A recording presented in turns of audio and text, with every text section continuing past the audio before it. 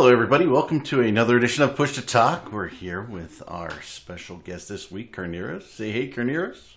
Thank you. It's good to be here. Hey, and as always, we have some of the usual crew that comes in and out. Caleb's here with us. Hey, guys.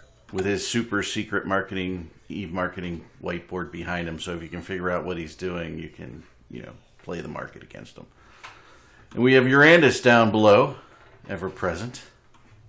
Sup? Just sup. This is what we got. Sup. So hello to everybody out there, and we are going to talk about a couple things today. Primarily, the big thing that we're going to talk about to start with here is going to be some fun gaming news in the world of MMOs, and Carneros is here, and he's got a lot of history in them, and we're gonna share some stories and talk about some interesting stuff. Yeah, when they talked to me about coming on to do this, we were talking about the history and future of MMO games, and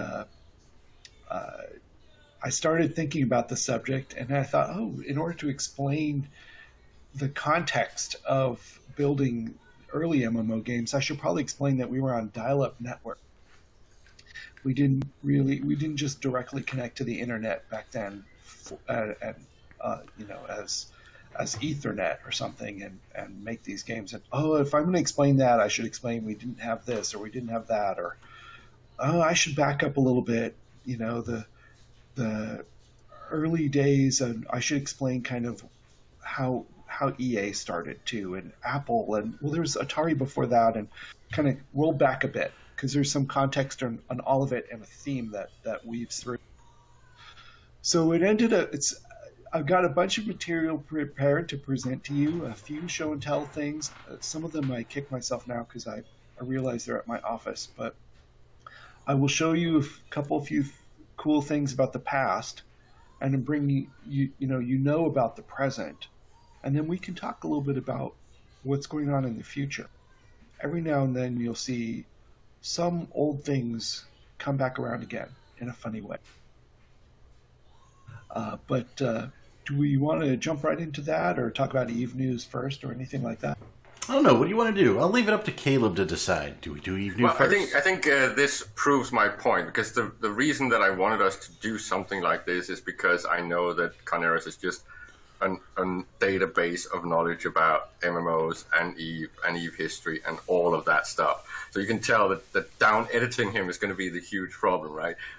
But I do think that we should do the short Eve news stuff and a little bit of the other topics, and then we just jump straight into Carneros' story time, where he's going to take us all the way back. I don't know if he's going to take us all the way back to Muds, even though Arendis is in chat, but we can see where we start off. So let's go on and hit the MER first. Alrighty, well, let's run our new little bumper line. So we're going to go here. Go for it. News. MER. Well, I don't know if anyone noticed, but of course it looks pretty much like it's been for the last 6 months or so. It's basically a leaderboard for Delve. But I think one of the important things about this month's MER is that it also released some very, very important data that we have been asking for a long time. We are now finally getting market history all the way back to 2003-04. So anyone that wants to actually take a chance and download the 16 gigabyte file, they can now look at all the data, and they can burn their spreadsheet programs and destroy their own personal computers. You think there's any way to split that up? You would have hoped that he had done something like that, given it each file for each year. But nope, we just got one big text file, and you can have fun with it. This is basically like the JSTOR leak. It's like, have fun. Here you go, guys. Someone will end up splitting up. They have to. That's huge. Yeah, it's the nerds that's already digging into it. They've already started complaining that it's like impossible to load all those data points. So Caleb, if you want some free merit points, all you have to do is just go in, separate everything year by year. Yeah, but I am leaving that to more ASCII types. I know that ProBag is already crunching and biting into it, and pretty much all the normal people. I know that Euronica is going to take a look at it. Adam for Eve has already started working with it and figuring out how to put it into his website. So I would say a month or two from now, you might actually have some usable data. I'd like to point out that only EVE Online could have released all their market data back to the beginning.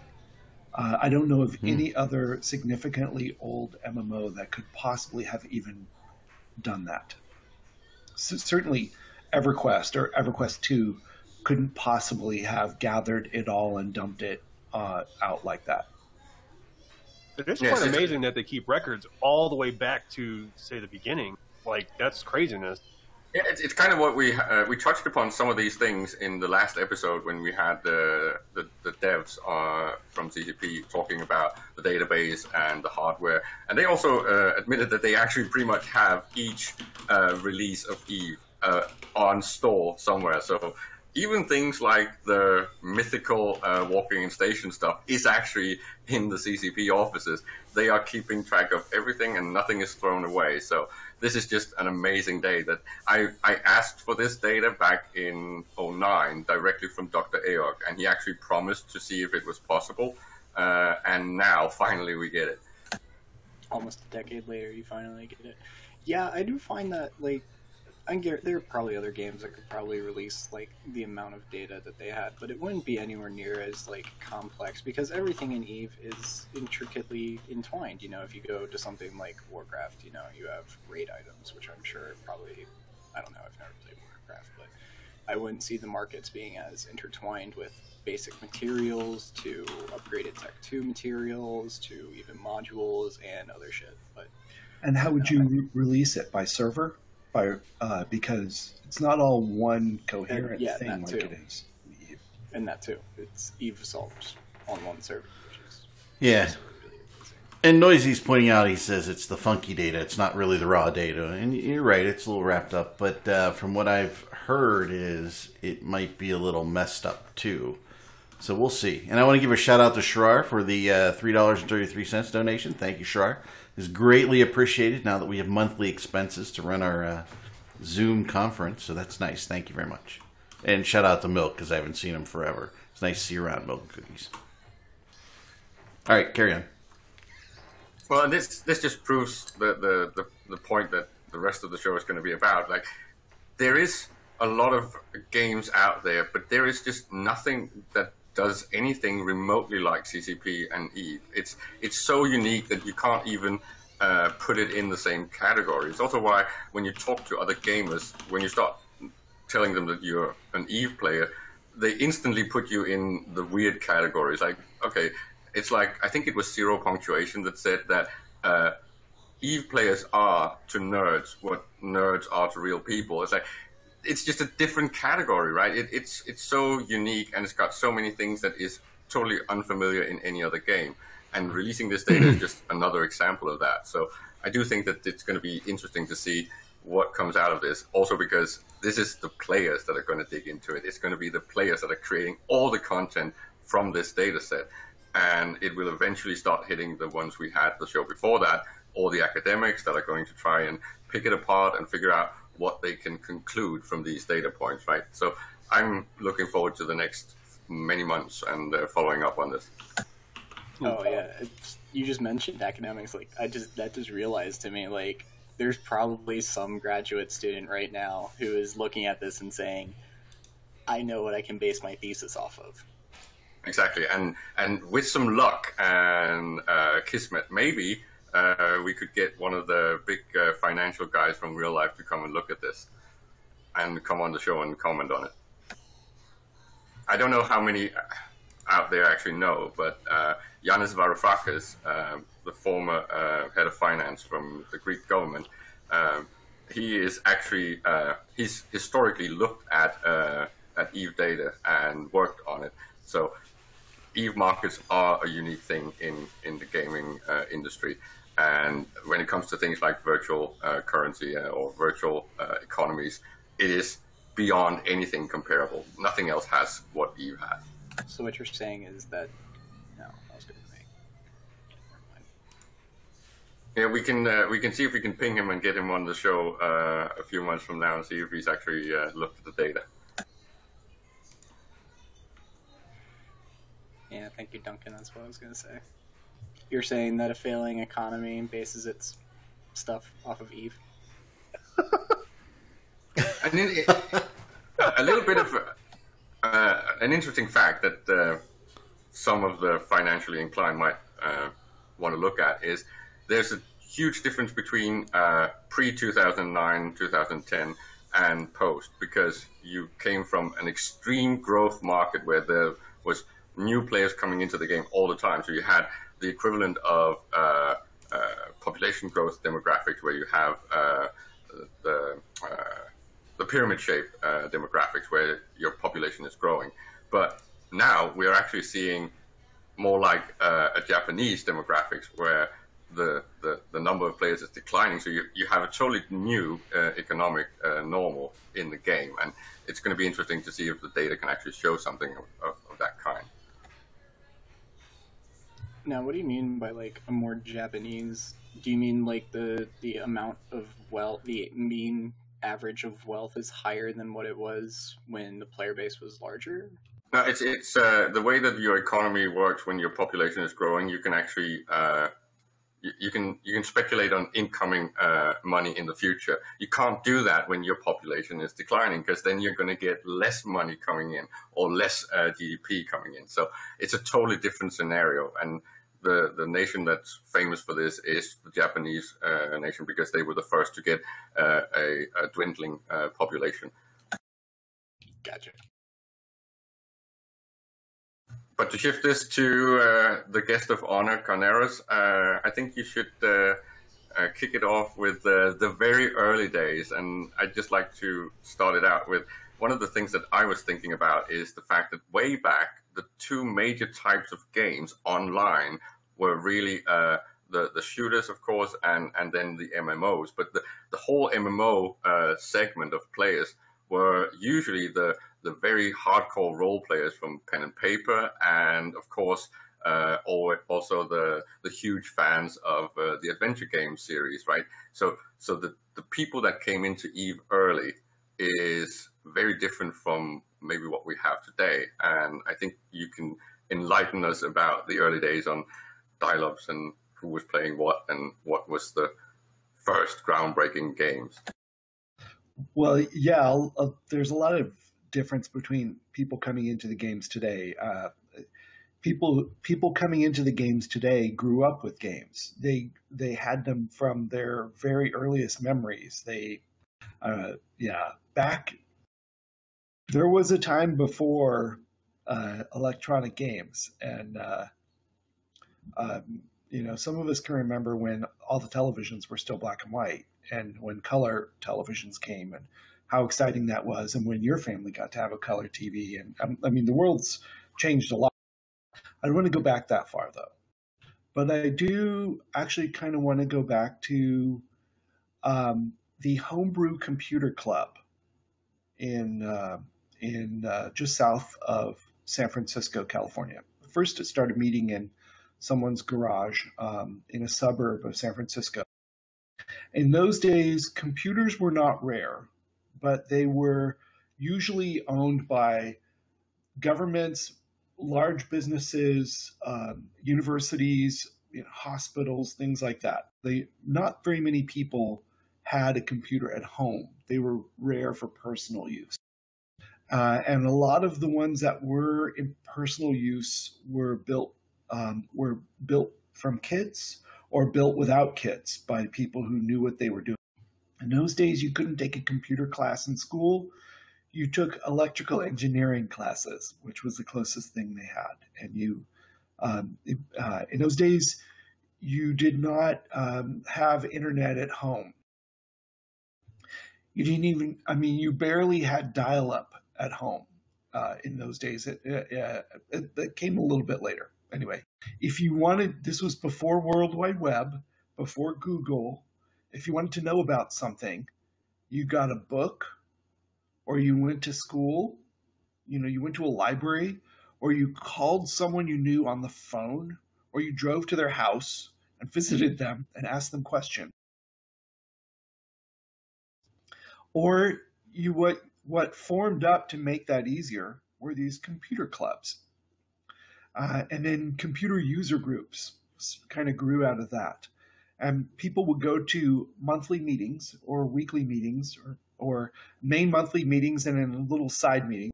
And they would talk to each other and learn more about computers, and games was part of that. Steve Jobs and Steve Wozniak met each other at Homebrew Computer Club. Before they started Apple together, they worked at Atari together. So they were aware of games. Games was part of it. Games was woven into the picture from an early date. Then they formed Apple, and they brought their Apple I computer prototype to a meeting of the Homebrew Computer Club. In those days, it had moved from garages and people's homes to meeting at SLAC, the Stanford Linear Accelerator facility. I can't remember what it was called. So they met in a conference in a presentation room there, and they showed it to people, and people started putting orders in.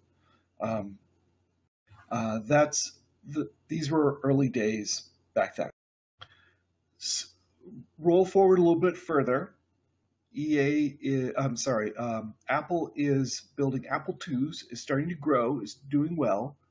Steve Jobs hires a guy named Trip Hawkins to come in and be the marketing guy for the Apple IIs. Trip was a really interesting guy. He had a couple characteristics in common with Steve. He was exceptionally smart and kind of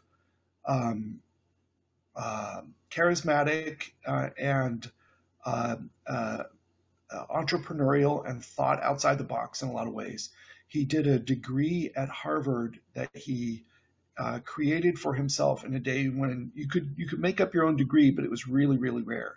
And he made up a degree in game theory. And Steve thought that was cool and hired him at Apple to launch the Apple II. Scroll forward a few years, that's successful. Apple's business is migrating from Apple II to Macintosh. The powerful, well-connected guys inside Apple are like switching over to the Mac group. They want to be involved with this hot new thing. That's not what Trip wanted to do. He invented something new, and it came to be called a spin-off. He went to Apple management and said, I want to start a new company, but I want to do it with your blessing and your participation and your support, and make sure you own some stock in it. And it will spread some of Apple culture to a new corporation in the Silicon Valley area. He started Electronic Arts. It was the first spin-off of Apple. That's become a big tradition since then, but that was one of the first ways in which he changed the world around.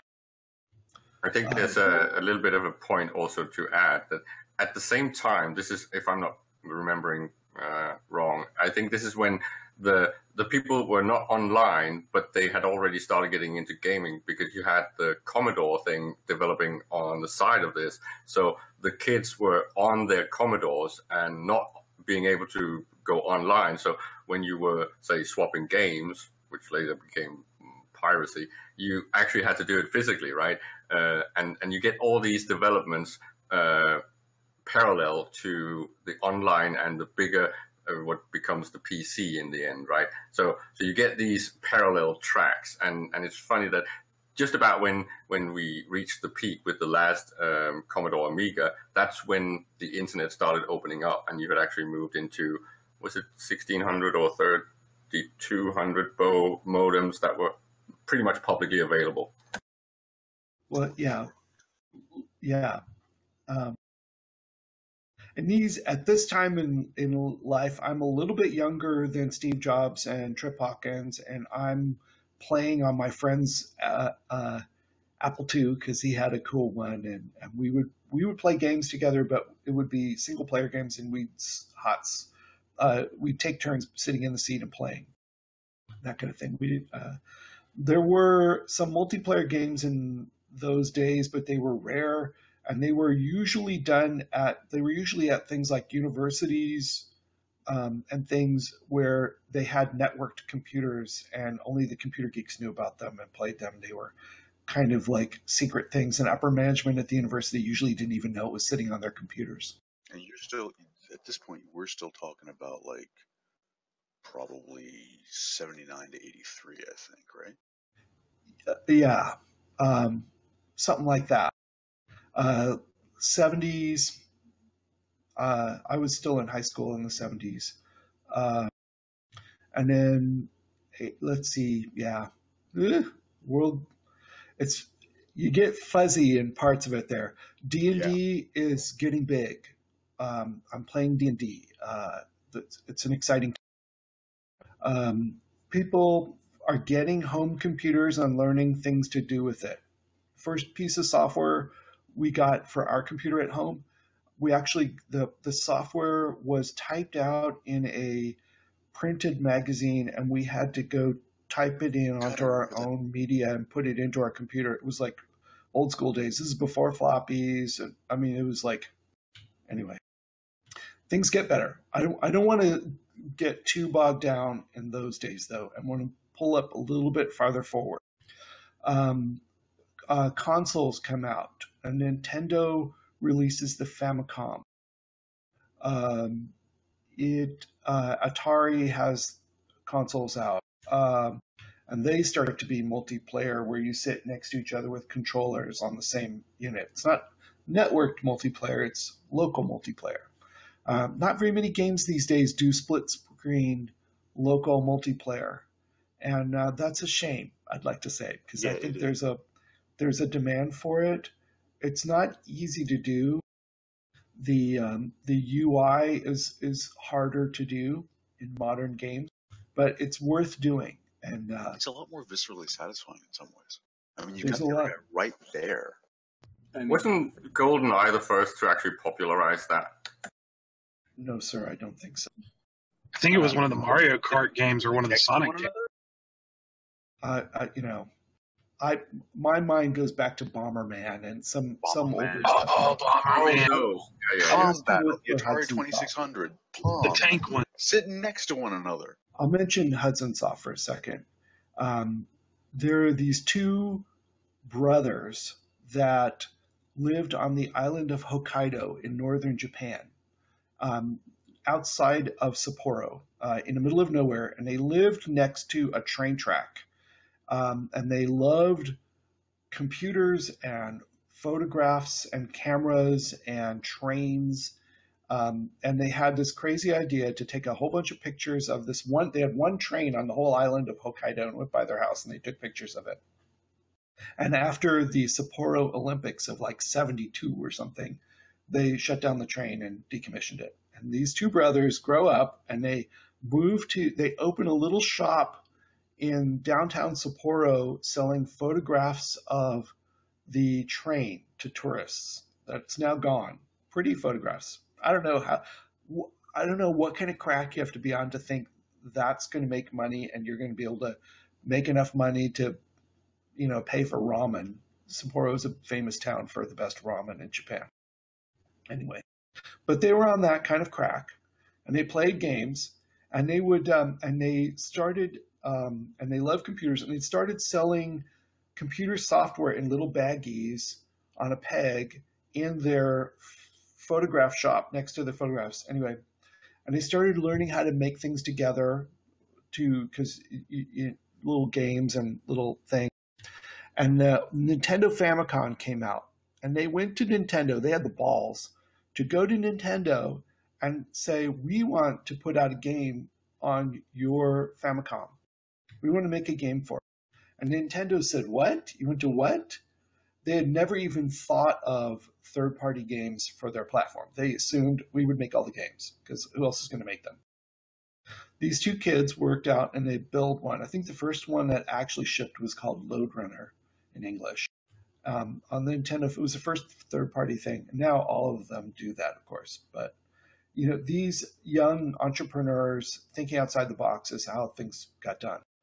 And in America in those days, people, the Homebrew Computer Club guys, in addition to talking about clubs and user groups, were passing, floppy disks back and forth to each other, obviously mostly pirated and stuff, and telling people where to go to get things. And the local shop owners would come down there too and make presentations and tell people we're going to have this in our store next. And anyway, I was the leader of one of the largest, I was on staff at one of the largest computer user groups called, holy crap, BMUG, Berkeley Macintosh User Group. It stood for initially when it was Macs, and it was just called BMUG. And then I was the CEO or the president of the largest Next computer user group called BANG, Bay Area Next Group. And, we had Steve come and present at our user groups and stuff in those days.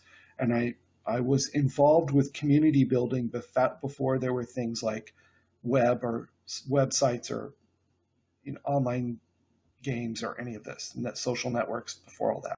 Before Usenet was a big thing. Usenet was very popular right then. You would get news groups, and you would connect with your ISP, and you'd have to be on dial-up, and you'd have to tell them which news groups you wanted carefully because you didn't want the whole flow because that would keep the phone busy for hours.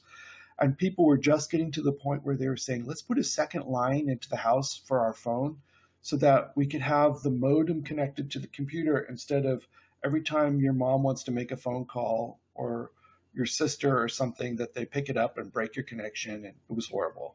And then you get the first freemium model, right, with the internet and tele companies doing flat rates, just a little bit later than that. But it comes around eventually that you can actually get flat rate on your internet. Well, there's a couple things going on. First, you're doing dial-up internet in those days. And as games get a little bit farther and they start to make the first online games that are not just you have to be local on the network at the university to play it, but you could actually pay to play it in some way. Those couldn't just be run over the internet in those days because the internet had regulations and rules, and one of them was nothing purely commercial. So what they would do is they would make those games and run them over CompuServe or America Online or Genie, if you remember Genie. These are really old names that touch weird parts of your brain for old people. The Prodigy. I'm glad he said brain. Yes. Prodigy. Oh my God. MechWarrior. So those and because you had to do it like that, they would charge you by the hour, and you would run up massive bills sometimes, and you would just shake after you open them. You realize that you just spent hundreds of dollars that month, and you owned it to the phone company, and otherwise you were. Anyways, hard to talk about it. Oh, I've got a better one for you than that, Garner. Go ahead, Eric. Imagine being 10 years younger and dreading when the phone bill came every month because your dad was going to go nuts. Oh, I can top that one because my dad actually did go nuts and he cut my cable to my computer because it was a crazy phone bill. And the really funny part was that, as you guys all remember, you did the connecting of the phone to your modem, and then you had the outlet from the modem out to your actual phone, and he cut the wrong line, so I was kind of laughing at him when he was raging at me.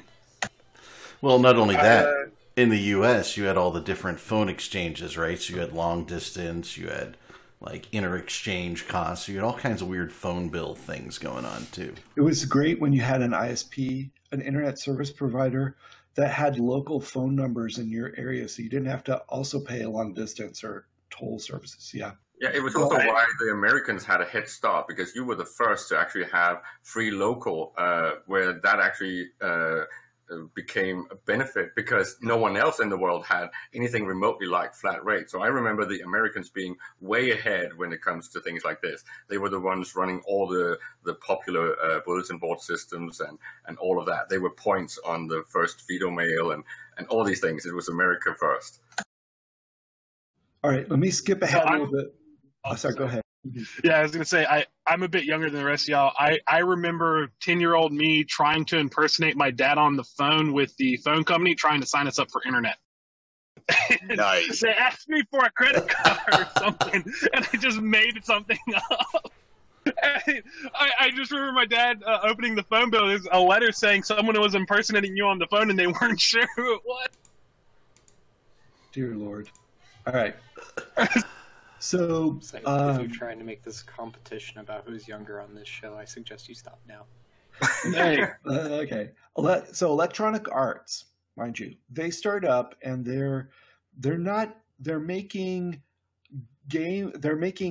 consumer software for home computer enthusiasts, basically. And people, he's just sold all these Apple IIs in. Macs are just starting to come in, and he's thinking, I'll make software for these guys. And he's making stuff, and most of it's productivity at first. An art tool was popular and various things, and they start making games also. And then eventually EA focuses entirely on just games. Well, eventually Arts, they become EA because they start off as ECA. Oh, that's right. Remember that logo? And for anybody who's only dealt with like the later years of EA, early EA was an amazing producer of content. I mean, just Adventure Construction Set, Archon. You're talking literally some of the best, most groundbreaking games ever came out of these guys. Pinball Construction Set, Yeah, and just like some days I look back on that and I go, if you guys could see what you became, you'd strangle yourself. What happened to all that? There were some pretty badass games back then. Yep. You either die as a hero or you live long enough to see yourself become the villain. All right, Batman. Fucking dumb. That EA. And then in those days, at that a little bit farther than the Nintendo and the Genesis the Nintendo and the Sega Master System maybe are still the leaders. It's not quite to Super Nintendo and Genesis yet. I'm trying to remember exactly. EA is trying to build games for them, and they're not. They're negotiating, and they're not giving them a good price. And EA's engineers find a way to crack the security so that they can build a game to release on the system whether they want to approve it or not. And the law is not caught up yet with whether or not they're allowed to actually release software for someone else's proprietary console. You remember this, Arendis?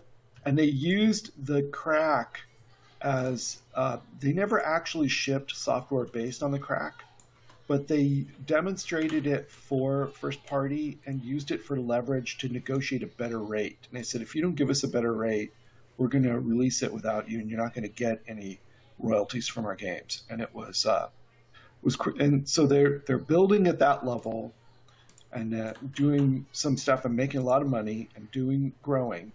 And that's about when Trip Hawkins says, this is not fair that these people control this. We need a shared console that everyone controls, that all the game industry that doesn't compete with the game producers, that's a fair level playing field. So he invents the 3DO idea and starts a 3DO company as a spin-off of EA, which was a spin-off of Apple. So 3DO was sort of the first console that was going to be that the console producer wasn't going to make games and anybody could do it, and it was a $3 license fee to put a game out and blah blah blah. Very cool. It was 32-bit. It was a little nicer than what Super Nintendo and Genesis had. So I go to interview at 3DO in its early days, and they're still in an office at Electronic Arts. They hadn't yet moved out on their own. And it was super cool, and I loved it. and I'm in those days I'm a computer journalist. I'm writing for computer magazines and running user groups, and I have no involvement with games yet, except that I like to play them. And 3DO hired me in 1993 to come in, partly because of my basically because of my user group experience. And that was a lot of fun. I was industry relations and developer relations and marketing in those days. And I helped launch the console in 93. 3DO, by the way, was the first company to ever go public on the NASDAQ stock exchange without a single dollar of revenue ever booked to the company in May of 93. Crazy thing. Those were crazy days. People were smoking crack. That's crazy. So we'll go forward a little bit more. I'm working in marketing and production at the same time. 3DO has invented and designed their follow-up. There's basically their 3DO2 system, which had a code name M2. And they're starting to build the first round of games to get ready for the M2 console when it's eventually going to come out and replace the 3DO console. And I'm an associate producer on a game called M2 Football. And that's all it's called because it's going to be our first football game. It's going to be on the M2 platform. We didn't have a name yet. And this one we're going to build outside of house. So we hire a company called Condor, and based in Redwood City. Some of you are probably, old-timers are probably giggling already, and you know where this is going. So Condor in those days was known for making sports games for people. That was their main business. But they have some other projects going on with some other customers. And in the back, we go over there one day, and they've got this cool game in development next to ours, and it looks so good. So good, and we're so jealous. We go back to upper management at 3DO and we say, you should go talk to these guys. I don't know if they're for sale or what. I don't know what's going on, but they've got a hot game that they're working on. 3/4 overhead view, fantasy setting. You're walking around hacking and slashing at things with swords. You got some magic. It's just so compelling. It looks really, really cool. They don't listen to us right away, but after a couple months, they tell the biz dev guy to pick up the phone and call them. And the guy goes, we are interested in an acquisition, actually, but we're talking to another company, and we're a little too far down the road with them. If this falls apart, we'll call you next. But if it doesn't, the honorable thing for us to do is stick with the first deal. We go, okay. So the first deal closes. Blizzard buys Condor and renames them as Blizzard North, and the game eventually ships as Diablo, which, by the way, Diablo is enjoying their 20th anniversary this year. Anyway, one of the things they had to do to finish Diablo was close all their other projects and cancel them, so we didn't even get to finish M2 Football. And then the M2 platform didn't launch anyway, so whatever. But that set us up a little bit because a few months later, 94, I'm going to say this is early 95, the same producer I was working with on M2 Football, Roland Kippenhahn, had a long story, early EA producer and stuff. He says, you got to try this beta alpha with me, and it's called Meridian 59. And it's like a MUD, a multi-user dungeon, but it's 3D. And you got to check it out. It's really, really cool. So we all start playing it. And we go to upper management and say, okay, remember the last time when you guys fucked up and you didn't listen to us and do anything about it? This time you should listen to us. And they said, okay, who is it? And they called him immediately, and it was called Archetype Interactive. And they weren't particularly based anywhere. They were kind of distributed a little bit. A couple guys were in Texas, a couple guys were in California. We bought them and invited them all in, and they moved to California and finished Meridian 59 and launched it, and 3DO published it. And there were a couple other things out before Meridian 59, but they were either 2D or they were just like ASCII art or they were text-based, or MUDs, multi-user dungeon, and mushes. But I can never really determine the difference between a MUD or a mush. And I can't even remember what the SH stood for. Simulated hole or simulated hell. Okay. I think they shared hallucination. Shared hallucination was also one of the accepted ones. Mush was there was Mush and there was Muse. Muse was simulated experience or shared experience. Yeah. And this is the entry for all the pen and paper players, right, into the computer scene, which is for a lot of people. That's the important point, right? Because that ends up becoming the entire segment that is the MMO scene. The D&D fans in those days and stuff were playing single-player RPGs. They were playing Bard's Tale. Bard's Tale. Oh yeah, and Might and Magic. Shadows of Eusebius. They were playing various. And let us not forget Zork. Yep, Zork. I gotta say, I had to undo my mic. We ran Doom-Mush back in the day, and I remember you could only have 50 concurrent users on MUDs and Mushes, and one of the guys rewrote the code, took us up to 75. It was like a big deal. I think it's interesting to mention that when we were not online yet, I think the majority of nerds would be playing things like adventure games and RPGs on their respective consoles, whether that was the Amiga or you get the Japanese RPGs coming out on some of the early consoles. So that was really what we were doing, right? It's also why these games were the ones to first kind of hit the online market, right? So you get these RPG-based games, and then you get things like actual MMOs later, right? I remember. I wish I brought the box home with me because it's sitting at my desk at work. But I was going to hold up my Meridian 59 box. When we sat down to prepare to sell it into the channel, in those days you sold games in boxes at retail stores. There's no digital distribution. You sold them in a box. And in order to put them in the box and sell them into the chains that sold games, those days at this point now there are three big chains called the Three Sisters in America. Software Etc., Babbage's, and GameStop. And later they all combined and stuff. But they had similarities in that you couldn't sell them into the computer. They couldn't put a listing in the computer system for them and sell it without a genre. They needed a category for it. And we didn't have a category for this. We didn't know what this was.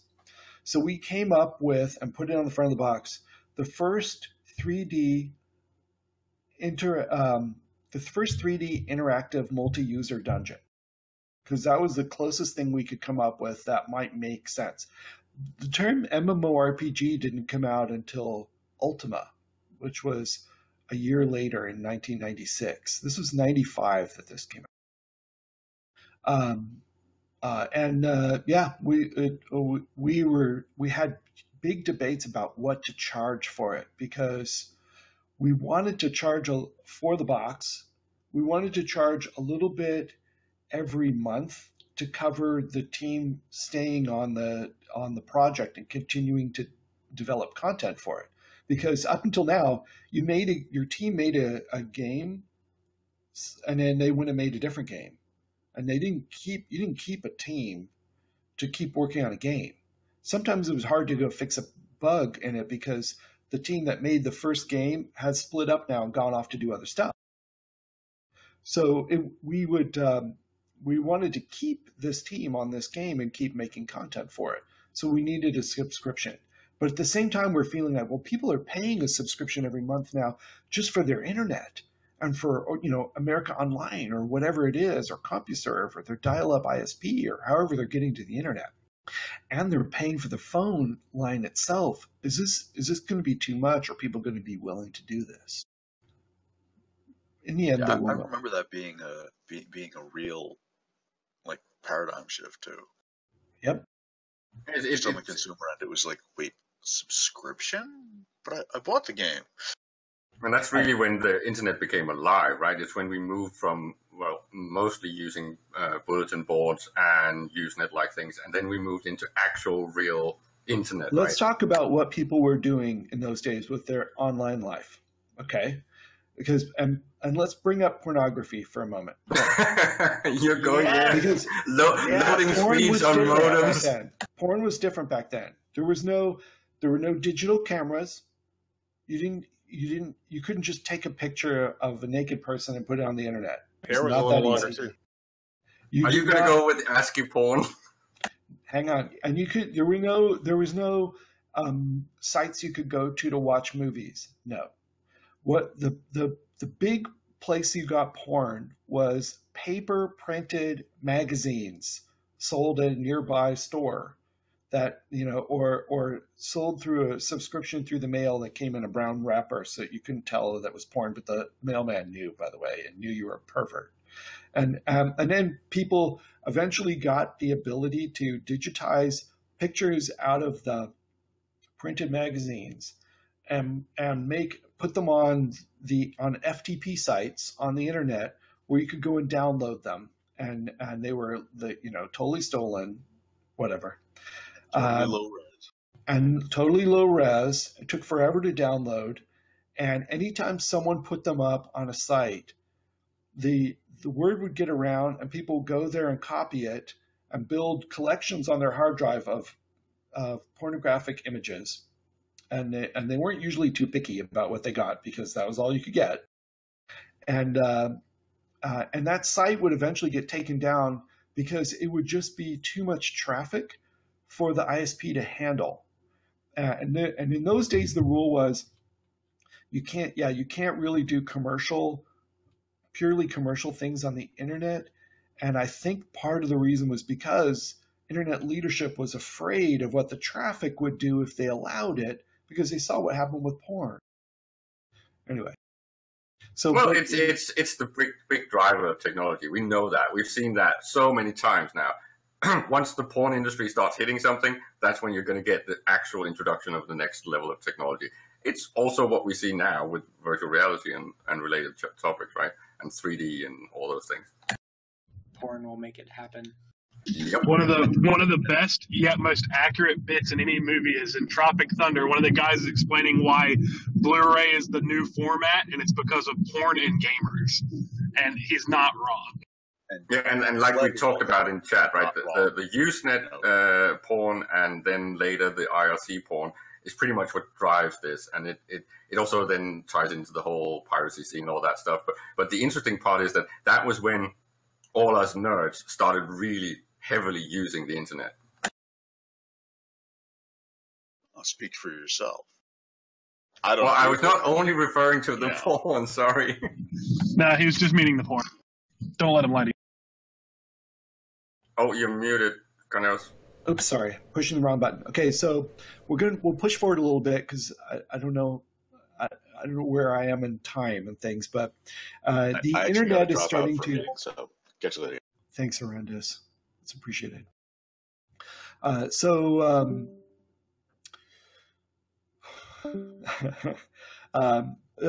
World Wide Web is starting to become popular now. People are making websites. There are things that you can go and look at. People stop using Usenet and start going to websites for what they're seeing.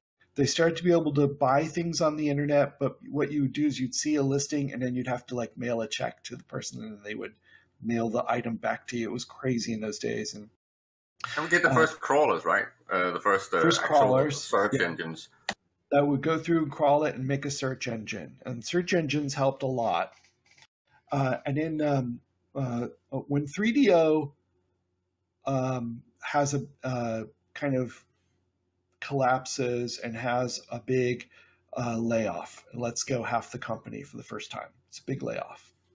And I get laid off. And one of my friends does too. And he goes to a new startup, which becomes PayPal. And that ended up doing really well for him. And, being able to make a payment online without mailing a check to someone, huge advantage.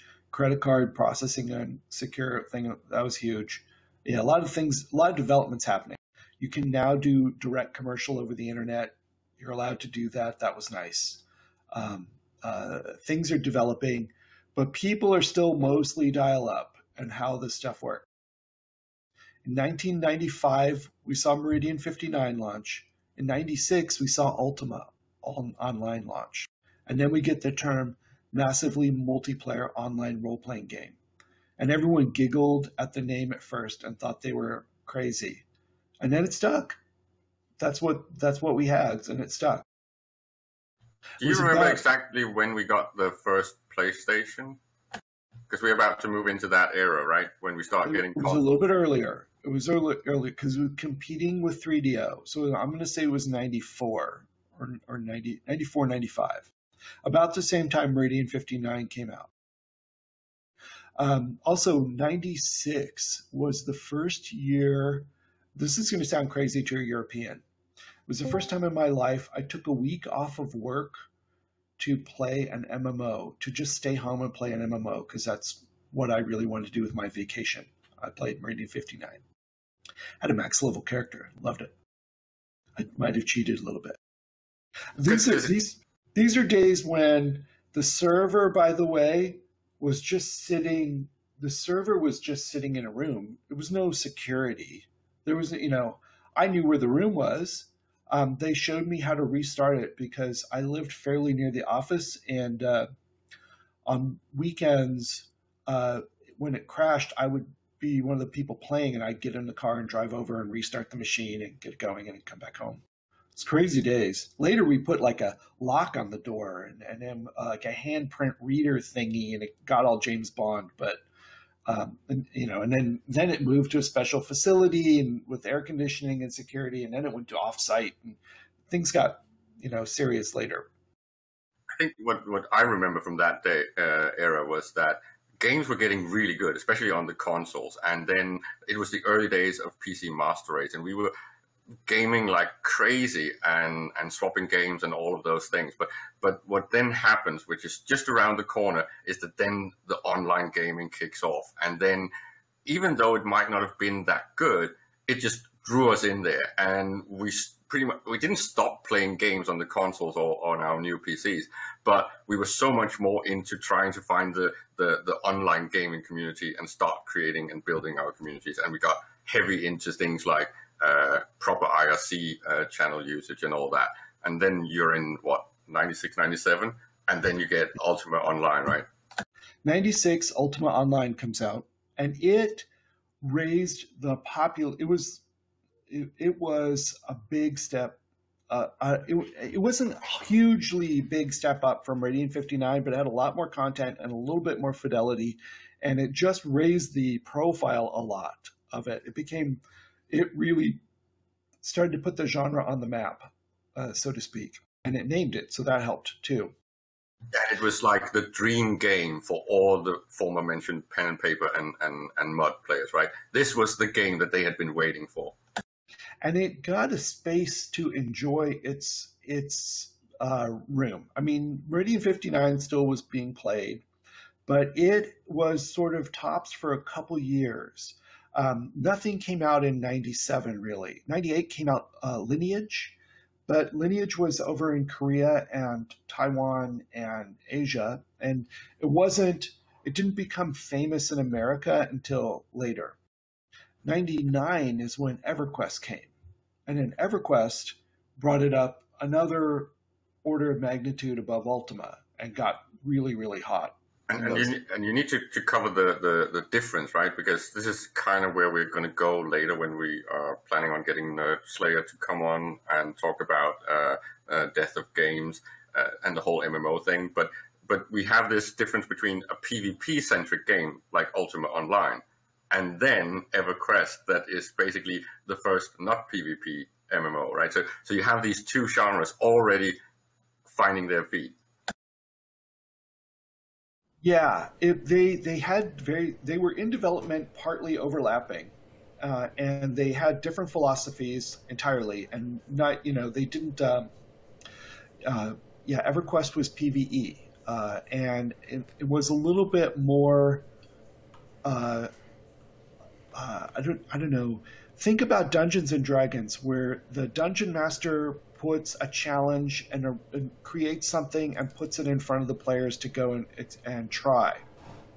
Their version, the EQ team's version of trying to simulate that in a game, was their version of quests, and then they put bigger challenges in and put in raids. The first, a lot of things were pioneered in EverQuest: raiding, camping, training, where you training a mob, a monster is to get aggro on it and then run through to another area to drag that monster with you to go cause problems somewhere else. Toot toot.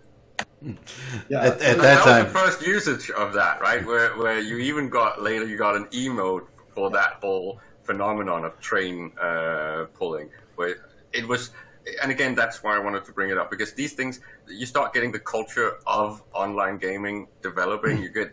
You would call it griefing, right? Because things like training is a little bit a griefing method, because you were sometimes abusing it. And again, you get the same things in Ultima Online, where the way that people are behaving is pretty much what becomes the EVE experience, right? You didn't have PvP in EverQuest, so you can't just run up and hit them like you could in Meridian 59 or Ultima.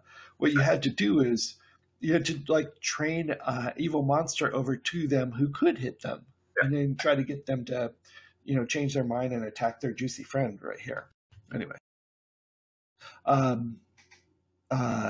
also that came out in around that time was Asheron's Call, a little after EverQuest, and then came RuneScape, and then the first science fiction one.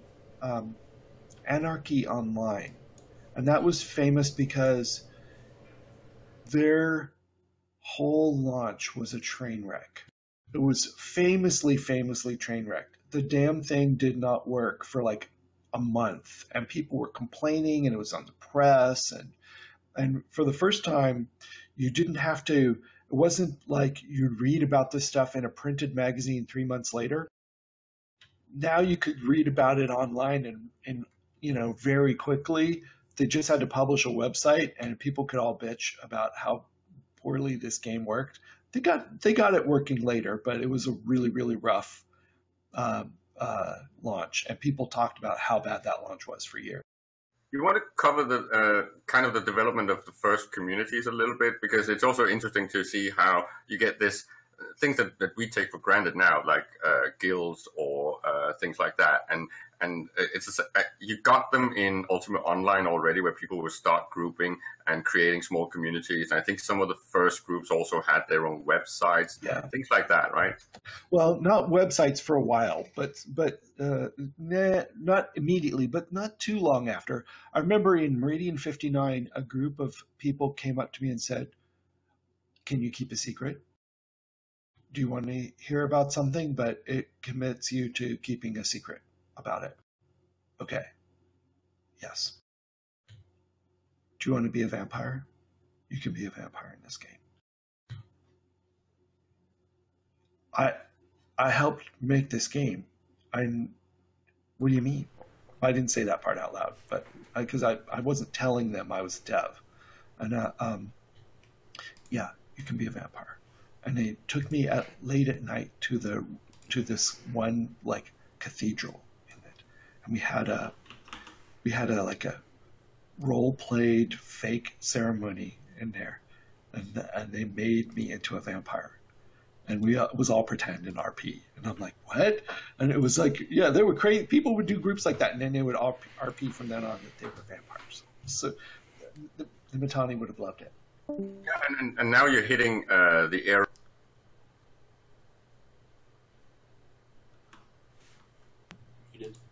We lost your sound, Caleb. Dude, Caleb, check yourself. Sorry. Much better. You're back. Okay, the thing I wanted to touch on is now you're moving into the early 2000s, like 2001 and 2. So what's happening if I remember correctly, is that LARPing gets really popular, and what you then have in the background is, of course, that CCP is actually getting established, right? Yeah, although I wasn't watching that as much. LARPing in my mind was not connected with online games. It was still part of more like the D&D world. I would attend Gen Con, and I would see people doing LARPing there, and very occasionally, go over and watch what they're doing and stuff. I think it's about when White Wolf gets really popular, right? Yeah.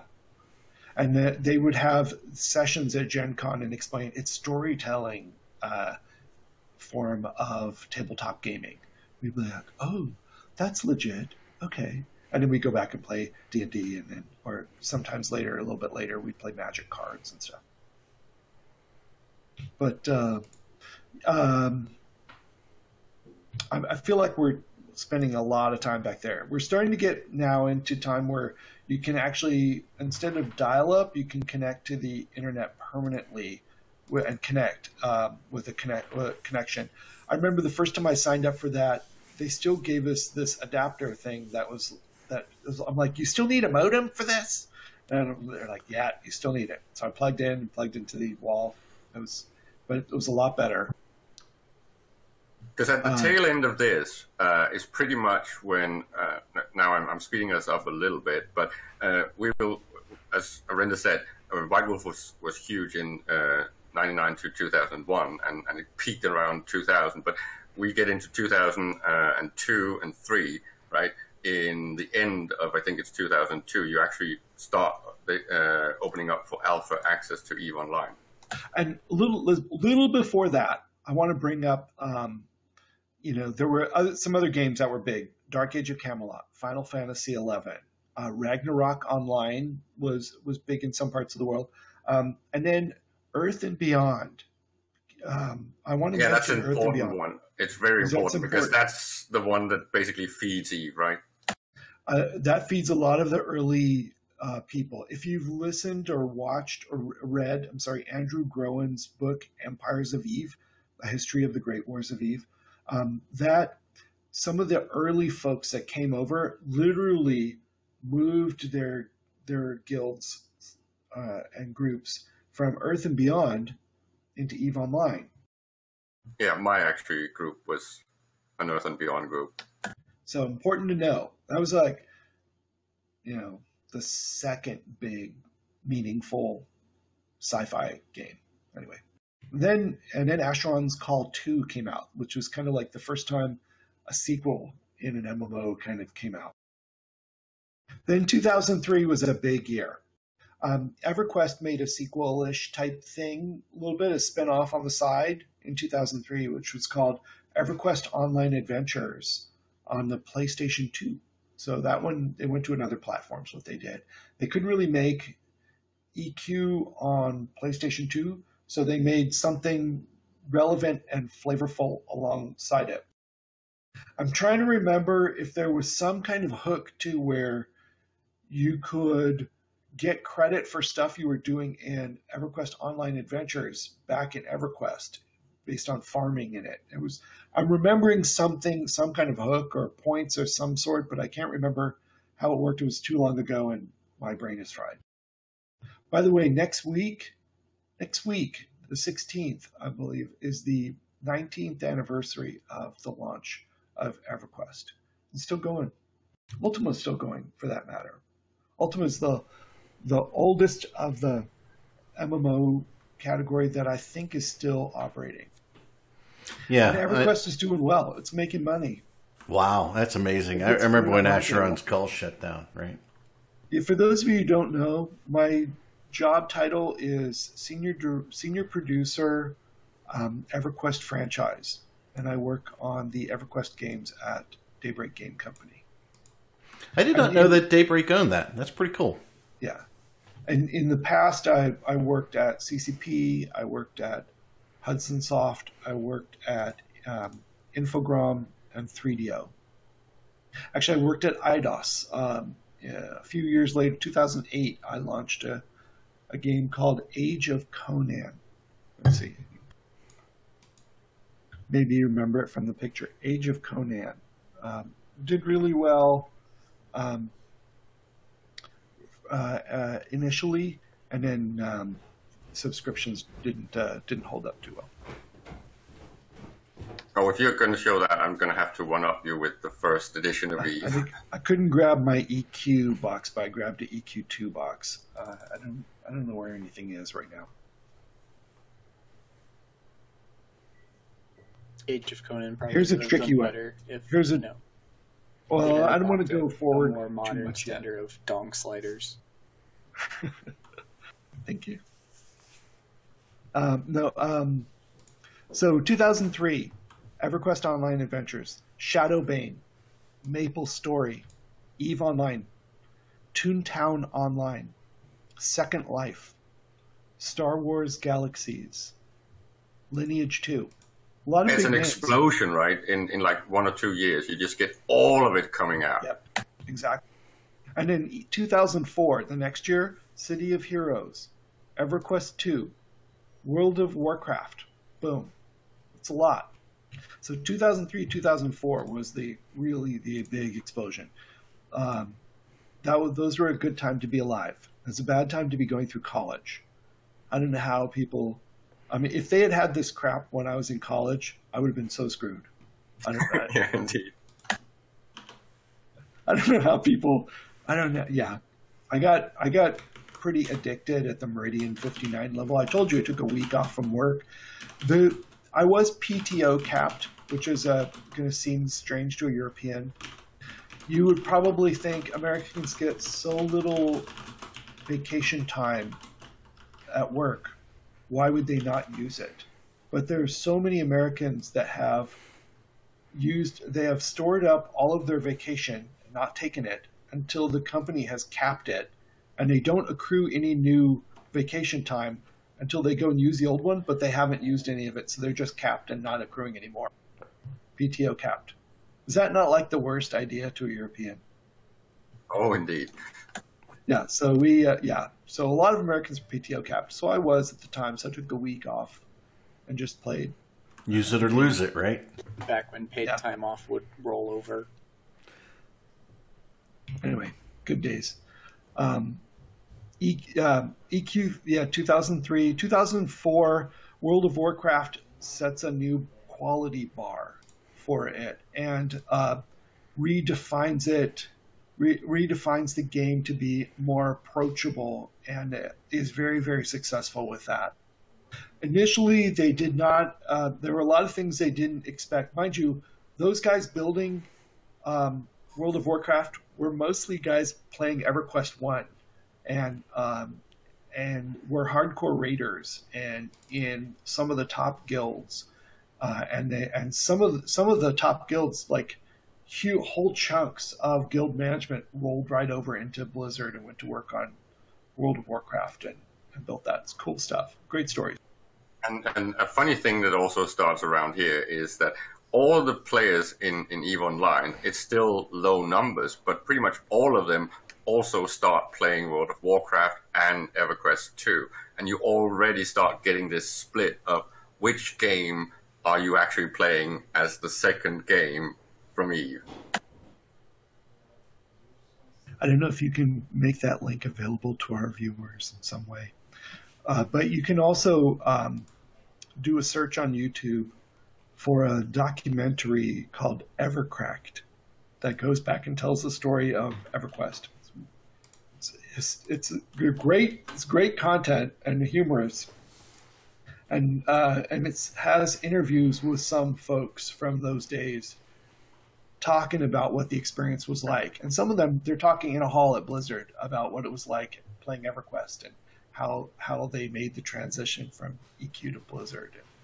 Oh, and we did actually miss a point in the What's that, history sir? lesson. We missed the point of Elite and Frontier Elite, which was huge games in the gaming Yes. industry, and it was the key thing that inspired EVE Online to do what they did. And many had already talked about wanting to try something like that, but no one had actually done it. And these crazy Icelandic people just went ahead and then suddenly launched this thing that a lot of Frontier Elite players has actually been hoping for. Yeah, no, EVE Online was CCP in some of these early days was, first of all, they were located at another building just off, if you know downtown Reykjavik, it was just off the main drag called Laugavegur. And it was on, I think it was on Klapparstígur, I think was the name of the street. And it was a little, the building is still there, and they had a section in it, and across the street was a bar. And in those days, they had keys to the bar for if they had to go over early and have like a meeting or a little time, outside of bar hours to just sit down and kibitz a little bit think about what they're doing. The guys worked really long hours. They were young. They were they just fell asleep under their desk if they had to, but they just worked really hard to make this happen. It was a labor of love. It did not, I don't think they expected it to blow up like it did. Young, hungry, and a little bit crazy, right? Hungry and crazy, and occasionally drunk. Of course. A lot drunk. Oh, and on the topic of drunk, it's the same time that the first EVE events and EVE meets actually starts out. You get the first EVE London, you get the first Copenhagen Gankathon, and then eventually you get the first FanFest. And we lost your sound again, Caleb. I thought he stopped. I thought he kept talking. Maybe, I don't know. No, I stopped. Okay. You know what? I was looking in the wrong window. I'm looking in the post feed, so you were still talking. Sorry about that, guys. Okay, I'll scroll forward a little bit more. One of the games I worked on at let's see, we'll do a little test here. We'll see who knows the connection between these two games that I worked on. And Okay, we're not allowed to up, say. It's the I'm audience. holding up Heroes of Might and Magic from New World Computing, and I'm holding up Rift from Triumph Worlds. Let's see if you know the... Thanks, Trino. So, New World Computing was a little game company famous for an RPG called Might and Magic and a related turn-based strategy game in the same setting, fantasy setting, called Heroes of Might and Magic. When 3DO eventually went into bankruptcy, and John Van Kenningham, JVC, from New World Computing, could run off on his own and do his next game, he wanted to do an MMO because those were hot in those days, and he wanted to be part of it. He was enjoying it. He thought he could make one, and he started working on one, and it was called Heroes of Talara. Talara was the name of the world where Might and Magic was set, and he's building, yet another fantasy MMORPG at a time when they're all coming out. And Heroes of Talara didn't have a lot of brand recognition, and I said, no, you guys, that name's not really going to work. And they ended up hiring me on a contract to help out on the marketing folks. And I did focus group testing, and I came up with this new name for them and renamed it to Rift. And I think it's a lot better. Short is good. And then just after that happened, 3DO offered me a job to go move, not 3DO, CCP offered me a job to move out to Atlanta. And Tryon counter offered, but I was too excited about the CCP offer. Went out there and joined them. This is also the era of what you would call the WoW killers, right? Everyone is trying to compete with that growing juggernaut that WoW is. There were, the rumor in the industry was WoW at its peak was bringing in $100 million a month. $100 million a month. Think about that for a moment. That's a lot. It's bonkers at that point, right? I mean, you could mess up a lot of people for $100 million a month. Just to compare, how was EQ2 actually doing? Because they were not in the same range, but they were doing pretty well, weren't they?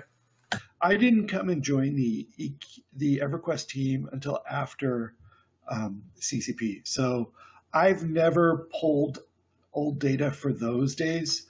I mean, there's some stories we tell internally about when we hit 100,000 concurrent users in EverQuest and how everything broke, and how our minds got blown and people got all crazy. And that was when you had to actually look down on the ground when you were moving around in EQ. There were a lot of things that weren't working because they weren't designed to work at that scale. No one on that team understood that scale. And that was the shock, right? The whole migration of online players that was just going nuts. And no one had expected World of Warcraft was freaking out when it got too successful too, because they were trying to make everything work and trying to spin up new servers, and people would wait in a queue to get on, and they'd wait for hours on popular days to get in. And then the experience was not good. And God forbid you should do something in game that made everyone go to the same location, because then you crash your server. And I suspect that a lot of that was actually also what was feeding EVE Online so much in the early days. The fact that you had this massive population that was moving into all these titles that Carneros is mentioning. And when they started getting a little bit disgruntled, or they've reached end level or whatever, they started then trickling into EVE Online, and they became the early players. And I think we've also hit the point where Falcon gets hired by CCP. I don't remember when Falcon joined.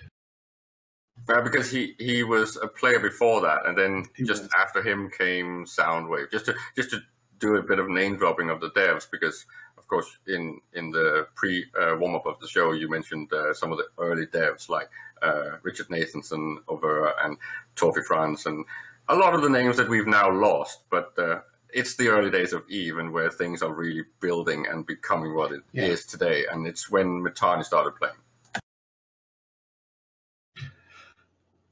Those were good. I wasn't in EVE at that time. That's when I was launching Age of Conan. That's when I was working on some non-MMO games also. But then, we'll skip forward. I joined CCP. Just as Dominion is shipping. My first day on the job, my first meeting I went to was a post-mortem on the launch of Dominion, and what did we learn? And that was a very interesting meeting. So I worked on Tyrannus, if you know the names of these old expansions, EVE Online Tyrannus, and then Incursion, and then Incarna. Oh, shots fired. I know. And then Crucible. It was the big ones, right? It was the ambitious one. All the big ambitious patches were the ones you just mentioned. And I had, by the time we got to Incarna, I had 3 roles. I was my official title was Senior Director Global Sales. And I was in charge of selling the product in and things like Plex, and electronic time codes and that kind of stuff. And my in-game name, my dev name was CCP Zinfandel. But in addition to that, CCP Darth Beta had gone on maternity leave, and they needed someone to cover for marketing for EVE Online. So they said, could you move to Iceland for like 3 to 6 months? And it ended up being like 15 months, but it was good. It was a good experience. Because when Darth Beta came back, she said, can you stay here too? And we'll both do this, because it's too much. They've got me doing this other thing now too, and it's too much to cover all of it for one person. And I go, sure. So I stayed there for a while. I think you should delve a little bit into, no pun intended, but into the whole Plex thing, because that was a game changer for the game industry, right? Because all right. Well, back up. I don't want to get that yet. And then there's a third role I'm doing, which is they put me on Team Stonehenge, and they put me in charge of new monetization.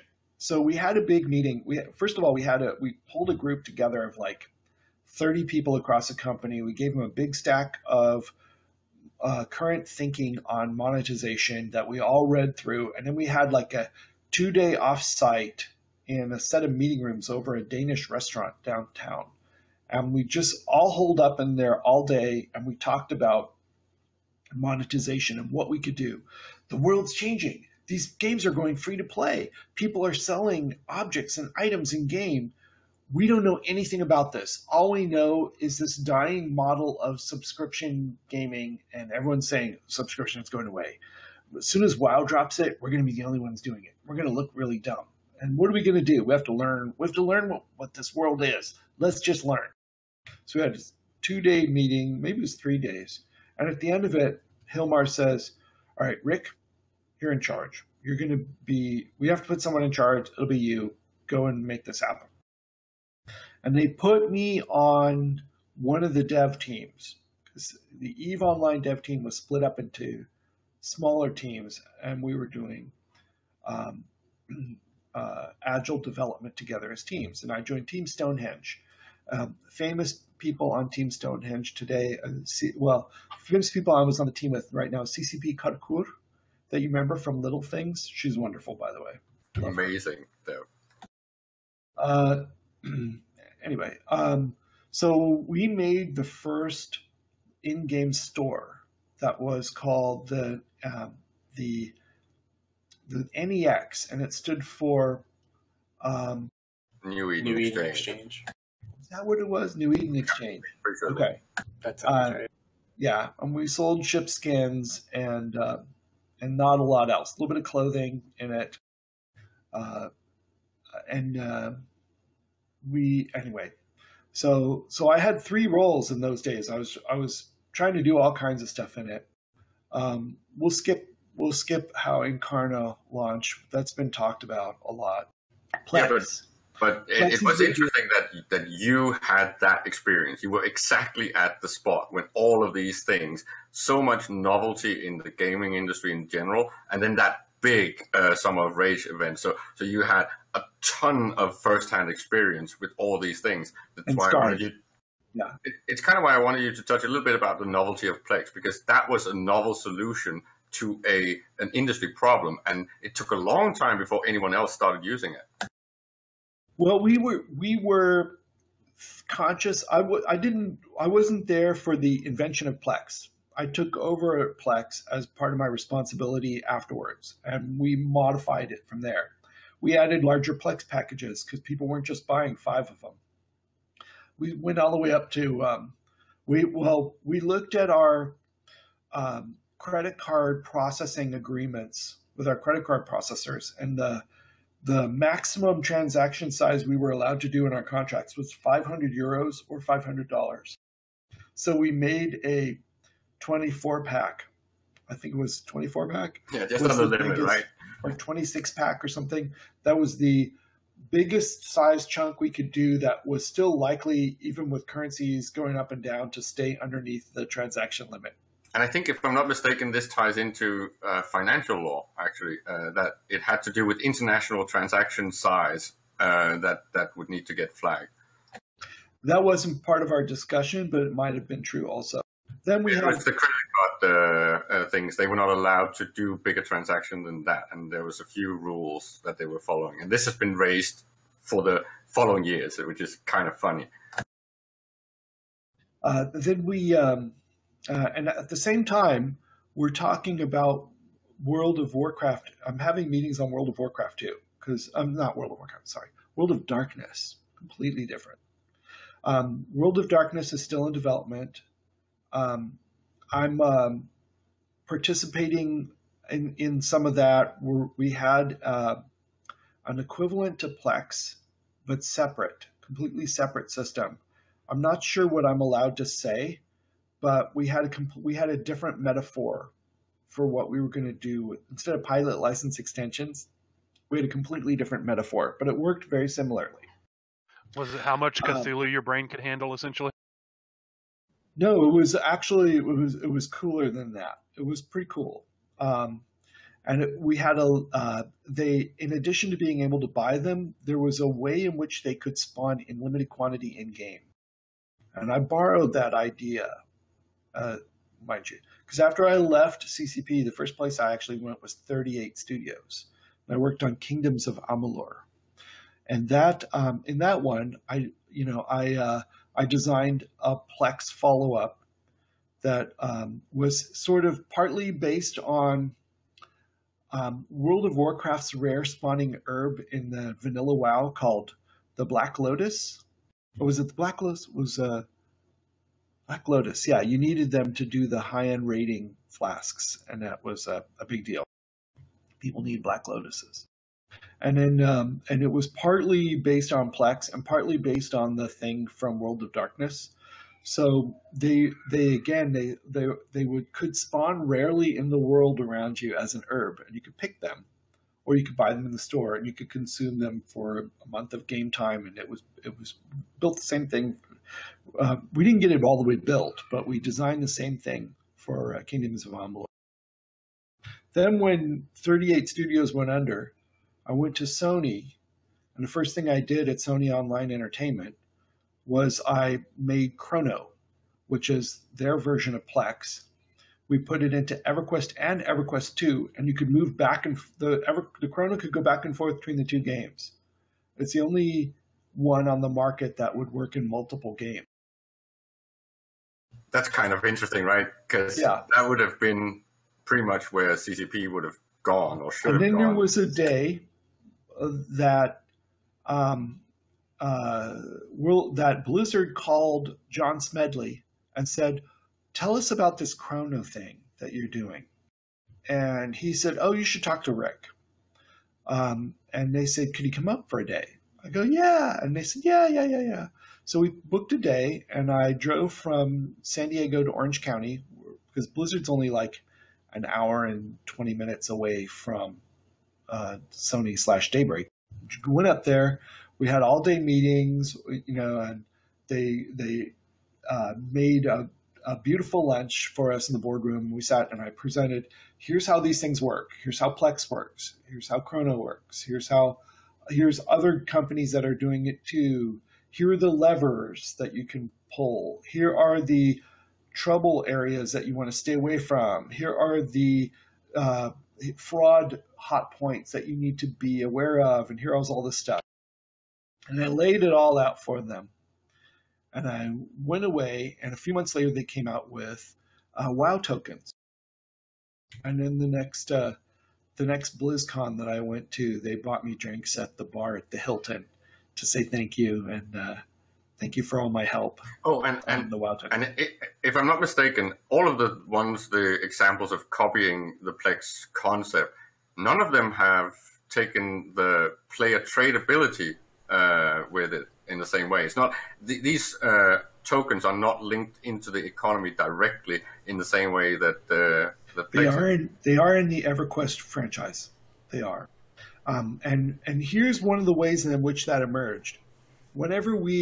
After Chrono came out, whenever we would launch a new start over from scratch retro server and say, okay, here's a new time-locked expansion server. We're going to start it vanilla, and we're going to unlock each expansion slowly over time. And you can play the original experience like you remember it. And in those days, when they first got to raiding, because the economy wasn't developed enough and there wasn't enough currency yet farmed in the economy, the first raid drops were worth too much compared to all of the gold and platinum available in the game on that server. And that server was locked off from all the rest of EverQuest or EverQuest 2. So what they did was they bought Chrono, and they made Chrono be the currency with which they would trade to negotiate for who got a valuable raid drop. So and that's how, I copy Eric. So that's how it became just like, imagine if there wasn't enough wealth in EVE to handle Moloch BPCs, and you had to trade Plex to get a Moloch. And then, interestingly enough, you also worked on the virtual assets store in EQ, right? Because you then kind of took, again, some of the experience. How do you know that? Well, I think it's something you mentioned on a Talking in Stations episode once. Okay. We want How do you know that? Are you watching me?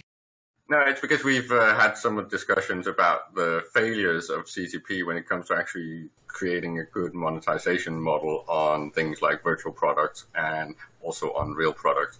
They've started and relaunched it, what, twice now? Started and relaunched what? The physical merchandise store and that whole thing. Oh, no. That's... you're talking about something different. Okay, sorry. Oh, but I'm seeing them as tied, right? Because you get them almost at the same time when they're trying to move into those things, at least from CCP's side.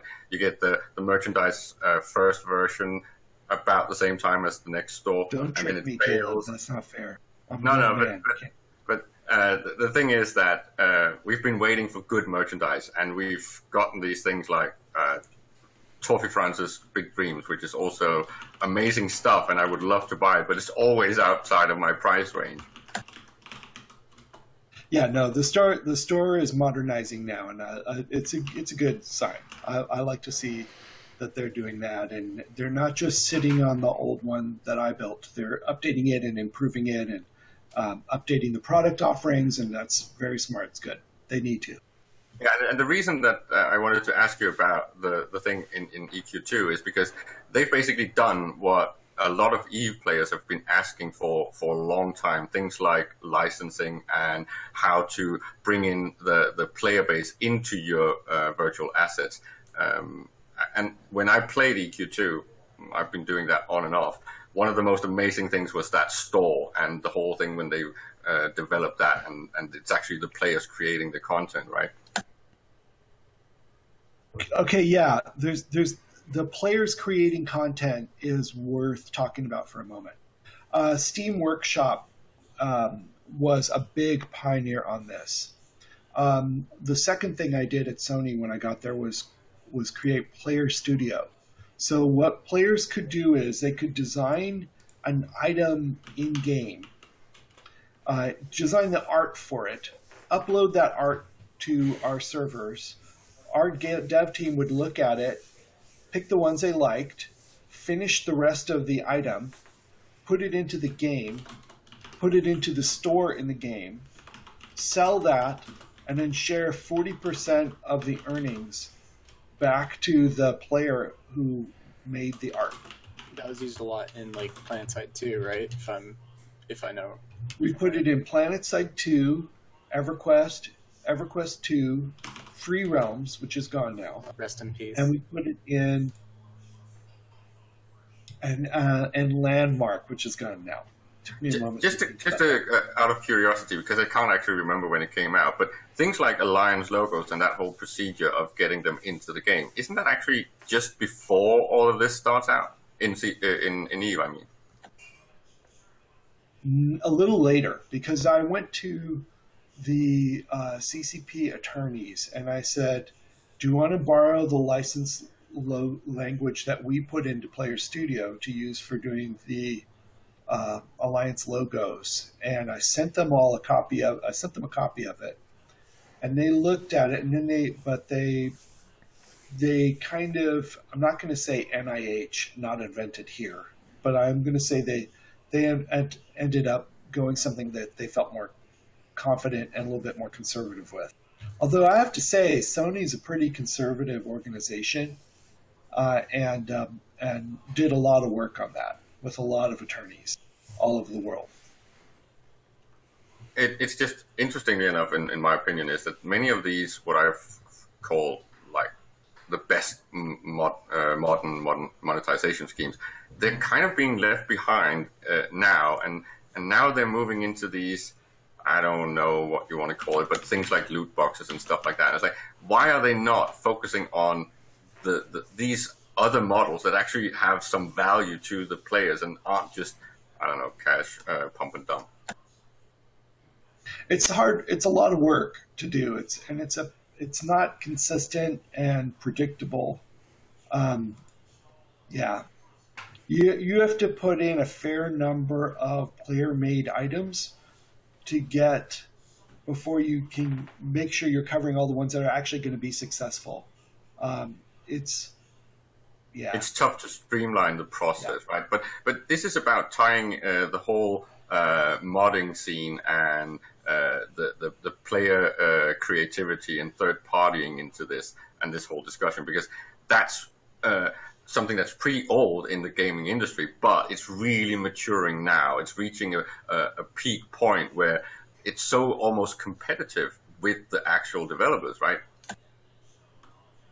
Well, it's not competitive with the developers. The developers can do more and have a lot of tricks, but honestly, some of the most successful of the player-made ones, they're not just players. You dropped out. They're actually, sorry, I got interrupted.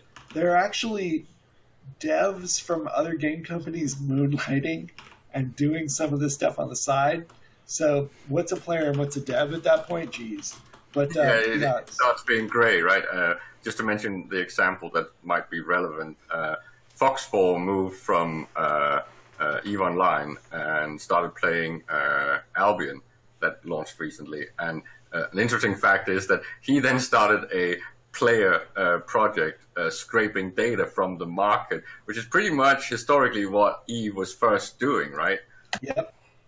And relevant now, that brought up all the things with the thing we mentioned in the beginning with releasing data of the market, and we had the EVE Monitor project that's just being shelved. Again, all these third-party things, and I think important fact is that early days, all the third-partying was always individuals, right? No one has actually done the group way of doing that in the third-partying.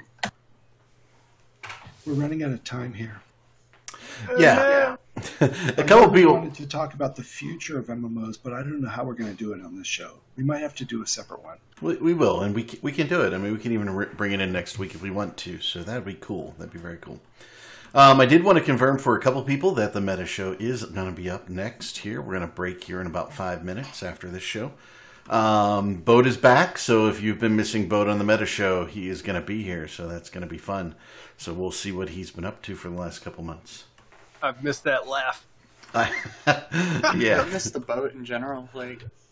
I think he did almost 5 hours of streaming yesterday on CCP stream, and then later on INN. So he's definitely back. And I heard some rumors that he's been running some fleets and puning a lot. Well, we'll see how that goes, but he is definitely back on the Meta Show, and the Meta Show is up today, even though they skipped last week because of Ice Swarm. So, yeah. So, yes, Carneros, thank you very much for a great show. It's always a pleasure. And I think this is the first time we've talked since EVE Vegas, so that's even nicer. So, it was good. I think we're going to have to insist on bringing him back for episode 2 and the follow-up.